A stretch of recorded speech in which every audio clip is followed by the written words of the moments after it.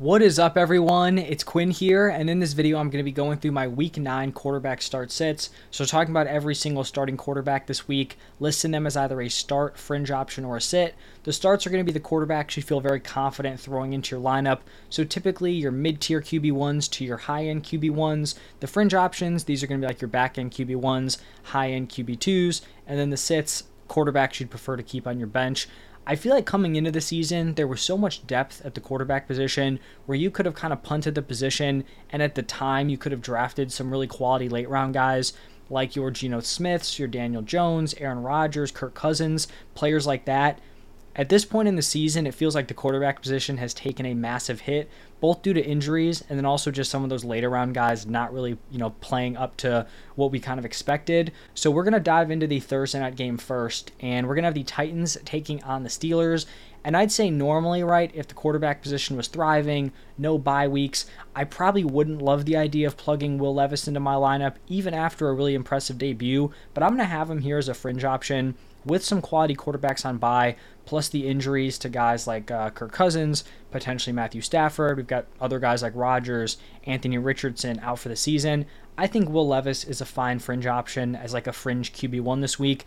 Who knows if he's able to replicate what we saw last week, but I think it was a great sign that he went out, balled out in his first start. So Will Levis is going to be a fringe option for me.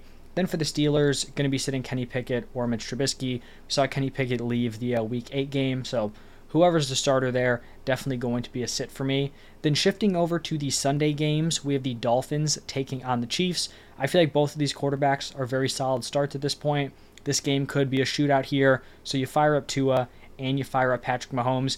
Even though Mahomes is coming off a down game, like what are you going to do? Assuming you're in a normal size league, you're just not going to have a better quarterback option than Mahomes sitting on your bench. Then looking at the Vikings-Falcons matchup, big fall off from the previous game. It looks like even though the Vikings traded for Dobbs, that they're going to be starting Hall this week. Even if they go with Dobbs, both these guys are going to be sits for me, especially with Justin Jefferson out. Tough to get super excited about either of those guys. And then for the Falcons, I really hope Taylor Heinicke gets to start just for the weapons he could support. Kyle Pitts, Drake London, guys like that. But in terms of actually wanting to start him in my lineup, I would still be sitting them, so whether it's Ritter or Heinicke, going to be sitting both of those guys. Then looking at the Seahawks taking on the Ravens, Geno's kind of one of those later round guys who I thought would be a nice pick. Really hasn't panned out. The Ravens have allowed the fewest points per game to the quarterback position, so really tough to have Geno Smith as anything other than a sit at this point. Then for the Ravens, you fire up Lamar Jackson as one of the top 4 or 5 fantasy quarterbacks in the NFL. Then looking at the Cardinals taking on the Browns, I have Kyler Murray as a fringe option, and in a normal week, I'd prefer to kind of wait and see what we get out of Kyler in his first week, but with the injuries, the bye weeks, if they do end up playing Kyler, I think he is playable as like a fringe option, fringe QB1. Now, I don't know if they're actually going to go with him. It's kind of a weird thing because they said that they'd roll with Dobbs again, Kyler Murray wouldn't be ready, and then they came out, said that they looked at the film, Dobbs was not going to start, so it was either going to be Tune or Kyler, so I guess they kind of went back on Kyler not playing. Who knows? If Kyler's suiting up, I think he's a fine fringe option, high-end QB2, fringe QB1. If it's not Kyler and they go with Clayton Tune, definitely going to be sitting him. Then for the Browns, I wouldn't expect Watson to play in this game. If he did play, he would be a fringe option for me. If he doesn't and they roll with PJ Walker is going to be a sit. Moving over to the Rams-Packers matchup.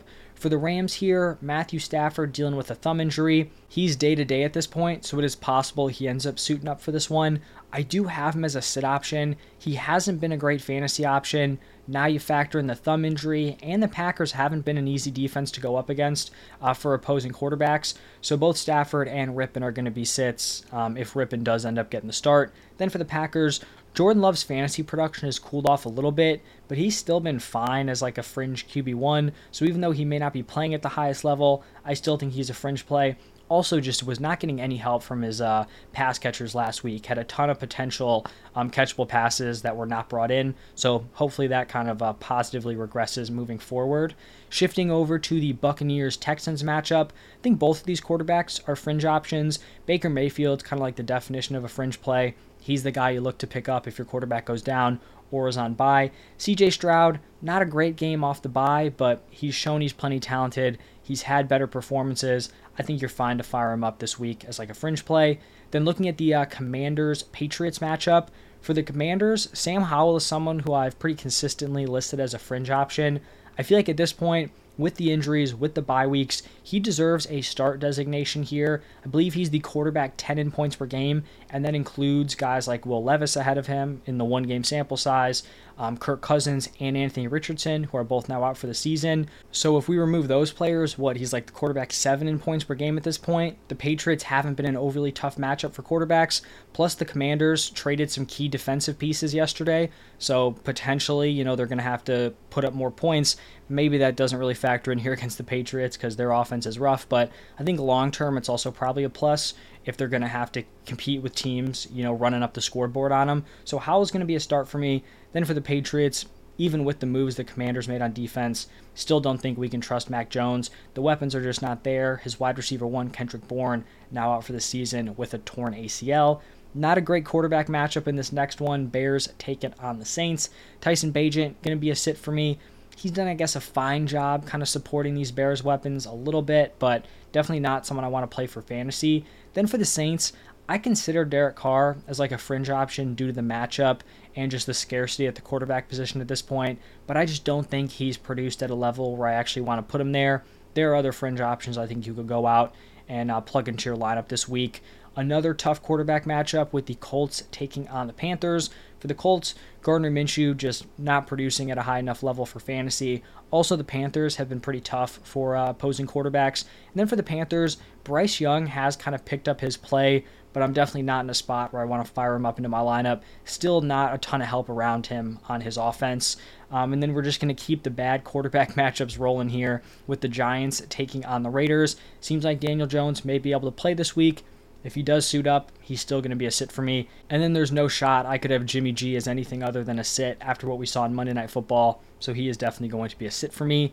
Then looking at the Cowboys-Eagles matchup, I think both of these quarterbacks are really solid starts this week. The Eagles have actually given up the third most fantasy points per game to the quarterback position. Dak's coming off a big day. I think you fire up Dak with a lot of confidence. And then every single week, you're going to fire up Jalen Hurts with confidence. Even in a tough matchup here against the Cowboys, he's going to be locked into your fantasy lineups. Another game with some great quarterback options. We have Sunday Night Football, Bills taking on the Bengals. Josh Allen is a locked-in weekly start. Joe Burrow, we all know he's had a very rough start to the season, but he had the bye week. He came back, just lit up the 49ers, looked fantastic, looked like he was totally healthy. I think you can play him as like a mid-tier QB1 this week and feel pretty good about him in your lineup. And then the final game of the week, Chargers taking on the Jets. Even though Justin Herbert draws a tough matchup here against the Jets, I think he's in that tier of quarterback where you pretty much fire him up regardless of matchup. So Herbert's going to be a start, and then Zach Wilson's going to be a sit. I think both those guys, pretty consensus at this point. And that's going to wrap it up for all of the Week 9 QB matchups. Hopefully this helped you guys set your lineup or potentially, look to pick someone up off of waivers. If you guys enjoyed the video, hit that like button, subscribe to the channel. My running back, wide receiver, and tight end videos should all be up at this point, or maybe the tight ends not yet, but they will be soon. So thank you all for stopping by, and I will see you in the next one.